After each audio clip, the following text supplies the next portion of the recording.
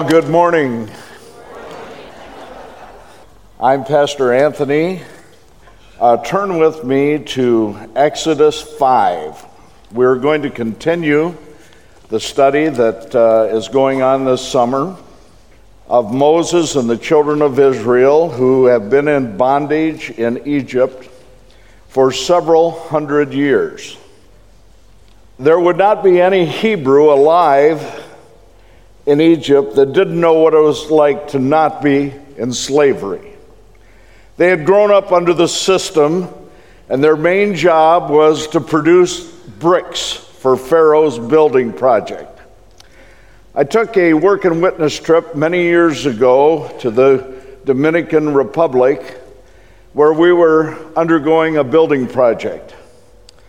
My job was to make concrete blocks for the project we were working on. The materials we used were a lot different than those found in the book of Exodus, but I can assure you that it was a dirty, messy, and physically demanding job. I'm glad I was in my early 40s at the time. I only had to do it for less than a week and for just a few hours a day. But by the end, I could feel it in every part of my body. I can't imagine what it must have been like to get up every day, knowing that you had to put in probably a 12 to 14 or more hours doing that, making bricks. Besides, if you didn't reach your quota, they didn't dock your pay because there wasn't any pay. There would be a sound beating waiting for you. In our passage today, we find Moses and Aaron approaching Pharaoh for the first time to request that Pharaoh let the children of Israel go just for 3 days into the wilderness so that they could make sacrifices to the Lord. Pharaoh's response to Moses and Aaron was much like that of many today when it comes to the things of the Lord. He said, "Who is the Lord that I should obey him? I do not know the Lord." The story continues that Pharaoh ordered that instead of letting them do what the Lord had told them to do, that the Hebrews would not be given straw, one of the main ingredients of brick making in those days. They would have to gather it themselves from wherever they could find it. On top of that, they would not have any reduction in their production quota. The Hebrews scattered throughout Egypt looking for anything they could use to replace the straw that had formerly been provided to them. They picked up stubble, and whatever they found was never enough, and they just couldn't keep up with Pharaoh's demands. The job foreman went to Pharaoh and appealed, but Pharaoh's response to them was, "Lazy. That's what you are, lazy. That is why you keep saying, 'Let us go and sacrifice to the Lord.' Now get to work. You will not be given any straw, yet you must produce your full quota of bricks." Moses and Aaron were waiting to meet the foreman following the meeting with the Pharaoh. And the foreman basically said, "Thanks a lot." They did say, "May the Lord look on you and judge you. You have made us obnoxious to Pharaoh and his officials, and have put a sword in their hand to kill us." If the story had ended there very well might not be a nation of Israel today. The Jews, instead of leading the way in so many fields, might be working for the man still in Egypt. But because of God's promise to Abraham, Isaac, and Jacob, the Jews have blessed the world with their knowledge and ingenuity. Just a few of their inventions, discoveries, or accomplishments are the cardiac pacemaker and defibrillator, color photography, weather radar. Don't we love that little app on our phone? The walkie-talkie, Duracell batteries. Who hasn't used Google, Facebook, and PayPal? Some of you are wearing Levi jeans that were put together by the Jews. But we get into some better ones. Dunkin' Donuts, Hasbro and Mattel toys, but the best, Haagen-Dazs ice cream.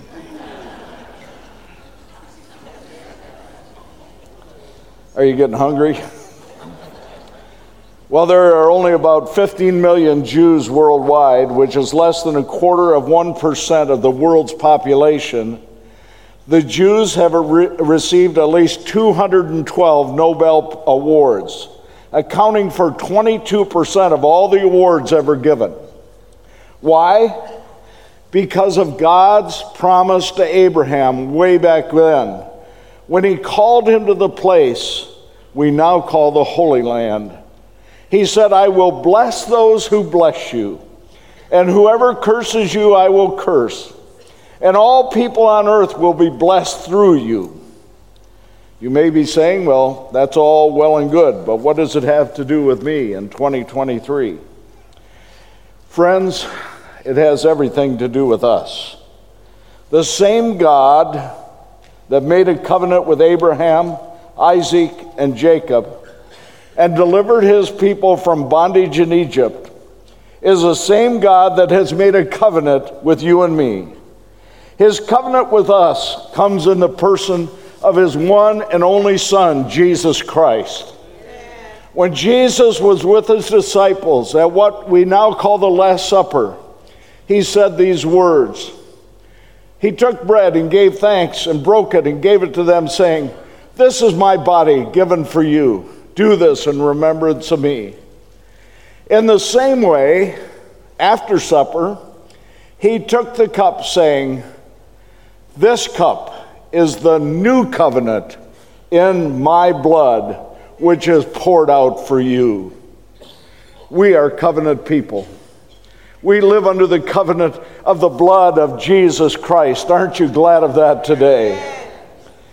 Well, God's covenant with Abraham and his covenant with us compels us to remember several very important facts as it relates to this story and our situation.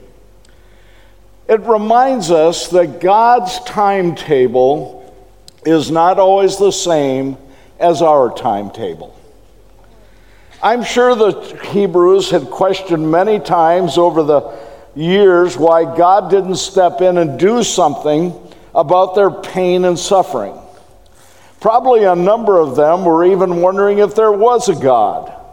But while they may have given up on God, he had never given up on them.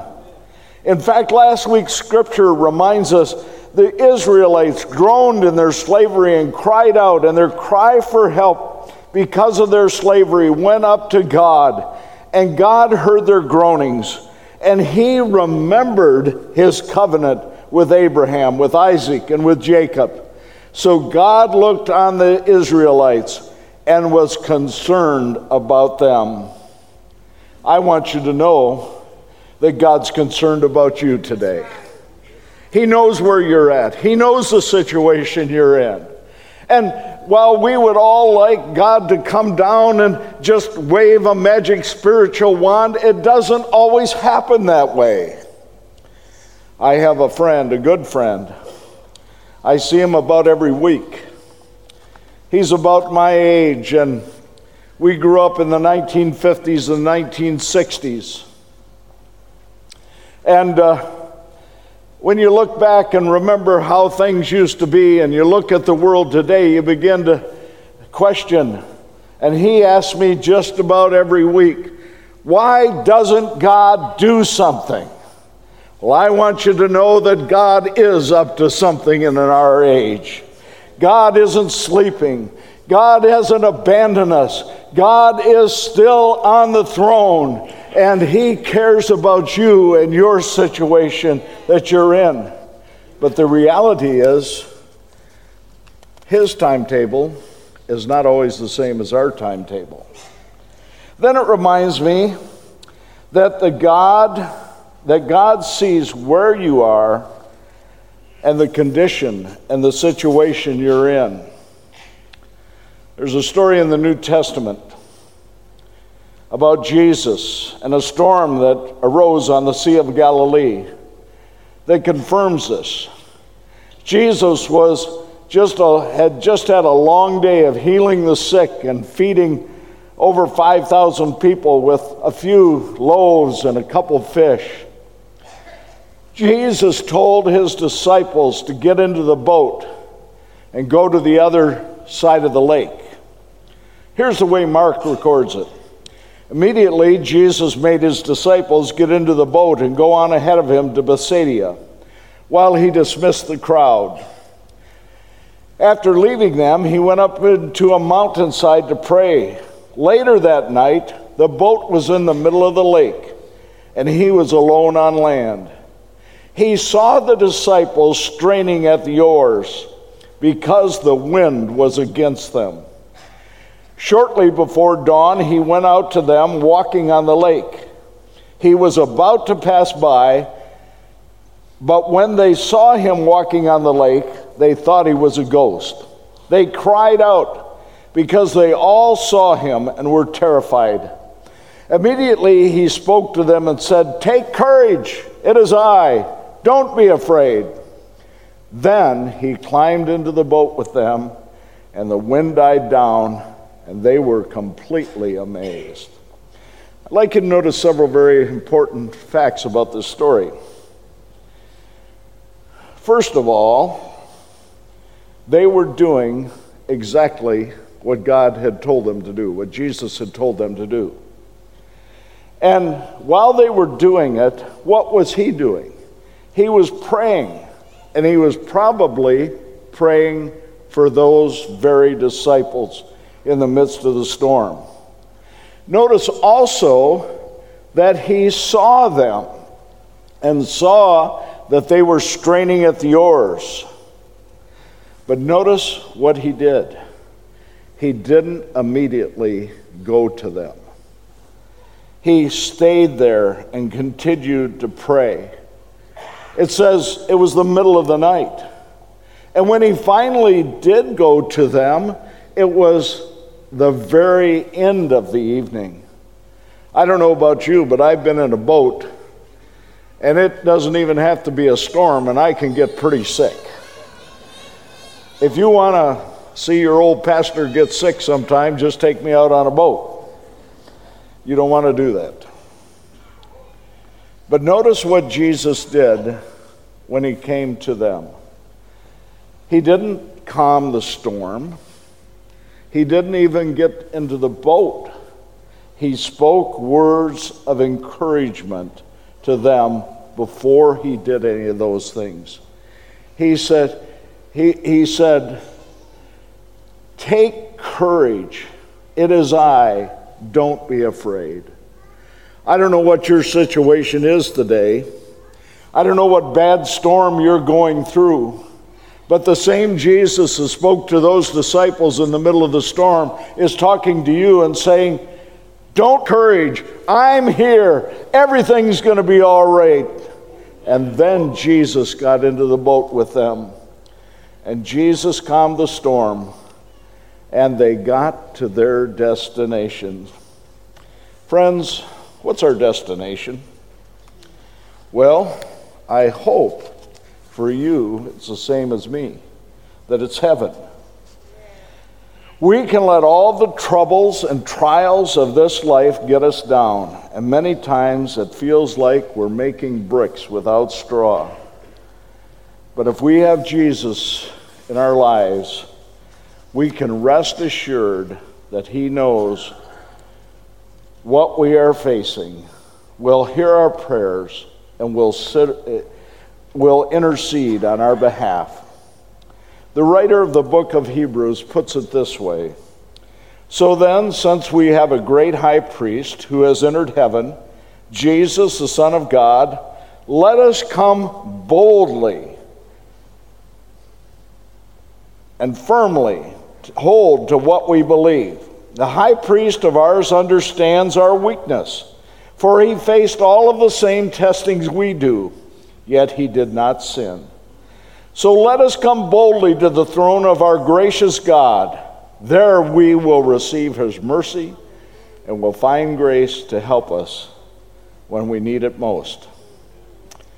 This finally reminds us that not only is God's timetable not our timetable, not only that God sees us in our situation, but I would remind you today that God's word is always true. You won't have to look very far in today's world to find skeptics that question the word of the Lord. In fact, the devil has been doing this since the very beginning of mankind.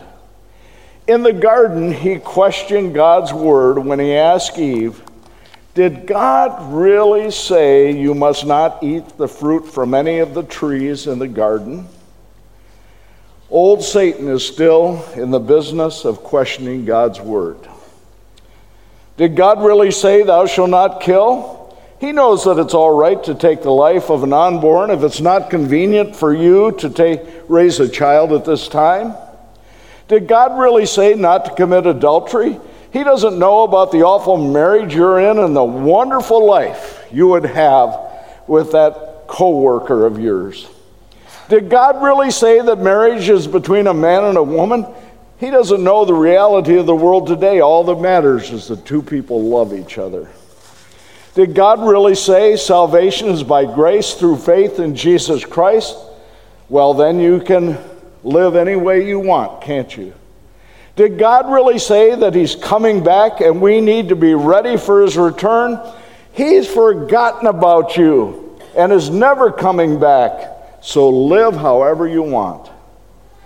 I would remind you that the Word of God is always true, and the devil is always a liar. Jesus, speaking to the religious authorities of his day, declared this about old Satan: "He was a murderer from the beginning, not holding to the truth, for there is no truth in him. When he lies, he speaks his native language, for he is a liar and the father of lies." Let me say to you today that God's word is clear that there is only one way of salvation, and that is through faith in Jesus Christ, who shed his blood on the cross for our sins and arose from the grave so that we might have eternal life. There is a right way to live this life, and it can only be accomplished successfully by being filled with his Holy Spirit, who cleanses us, fills us, and empowers us to live a life that we are not capable of living on our own. That Jesus is coming back soon, and we must be ready. He told his disciples, and he's still telling us today, "Let not your heart be troubled. Ye believe in God, believe also in me. In my Father's house are many mansions. If it were not so, I would have told you. I go to prepare a place for you, and you, and you, and you, and all of you. And if I go and prepare a place for you, I will come again and receive you unto myself, that where I am, there ye may be also." Friends, we don't have much time left. The good news is God knows all about your situation. And even though it may seem like he is allowing the world to force you to make bricks without straw, he really does have a plan for your life. It doesn't matter where you've been. It doesn't matter what you've done. He is in the life-rescuing business. I'm sure the Hebrew slaves had just about given up on God. But God hadn't given up on them. When it seems like there was no hope, God sent them Moses. And God wants to do the same in your hopeless situation. Let me tell you about another friend of mine, John. John was a young man, didn't grow up with much parental supervision, got involved in things he shouldn't be, drinking and running around. He'd break in houses to steal something, to get something to feed his habit. He wasn't a violent man. But one day he broke into a house not knowing that there was an elderly lady there. He surprised her and she surprised him. John didn't have a weapon on him, no gun, no knife. He just wanted some money so he could buy some more booze. He went to tear the cord of the telephone off the wall so she couldn't call the police, and in doing so, he knocked her down to the couch. She got up and took some money out of her purse and gave it to him, and John took off. Taking off, he fell and hit his head on the bumper of her car and kind of stunned him. She began screaming and yelling and going out in the yard, and the neighbors came and find out what was going on, and in the midst of that, she had a heart attack and died. They caught John. They put him on trial with a public defender. Prosecuting attorney here in Genesee County wanted to make an example of John, and so he tried him for first-degree murder. Now, my understanding of first-degree murder, you have the intent to kill someone. The judge gave some wrong instructions to the jury and wanted to make an example to others of John, and sentenced him to life in prison without the possibility of parole. And at an early age, John began making his way through the prison system, never knowing if he would see the outside again. He kept trying to hire lawyers, and no one would even answer his mail, until one attorney whose parents attend this church took up his cause. And after nearly 40 years of being incarcerated in the state prisons, last December, John was issued a commutation of his sentence. And John's here today. And John, would you come up and join me? Would you welcome John Aslan?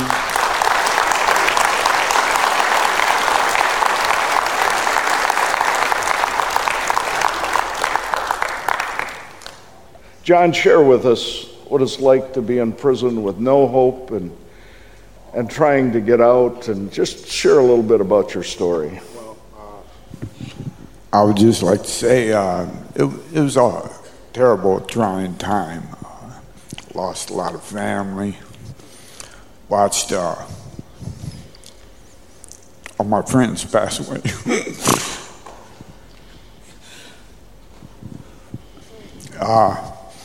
But I believed in myself, because I know I'm a good person, and I believed that God would bring me out.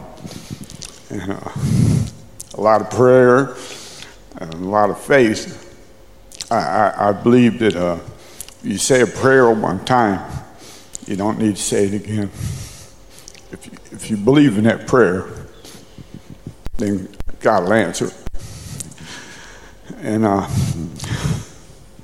just held strong in myself. And the people in this church, a lot of people prayed for me, and I know, ain't no doubt in my mind, that's what brought me home to my family. Sally Creech's daughter is the one that represented John, and it took many, many years of her dedicated work, and she's written a book. I think they may have a picture of the book go up on the screen. It's called The 9 Lives of John Aslan. John, what was it like when you got the word that the governor was signing that document so you could be set free? Well, actually, I was called in the office. I thought I was in trouble. So the deputy called me in the office and said, I need to sit down right now. And I sat down, and he said, well, I want to be the first one to tell you that the governor signed your commutation. He told me, he said, I watched you grow up as a troublemaker in the prison. He said, but you made a lot of changes in your life, and I'm proud to tell you you're going to be going home December 16th. And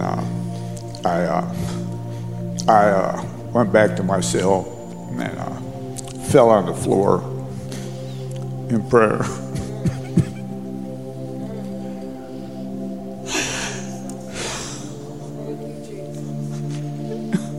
I just want to give thanks to God for saving my life. Amen. Great.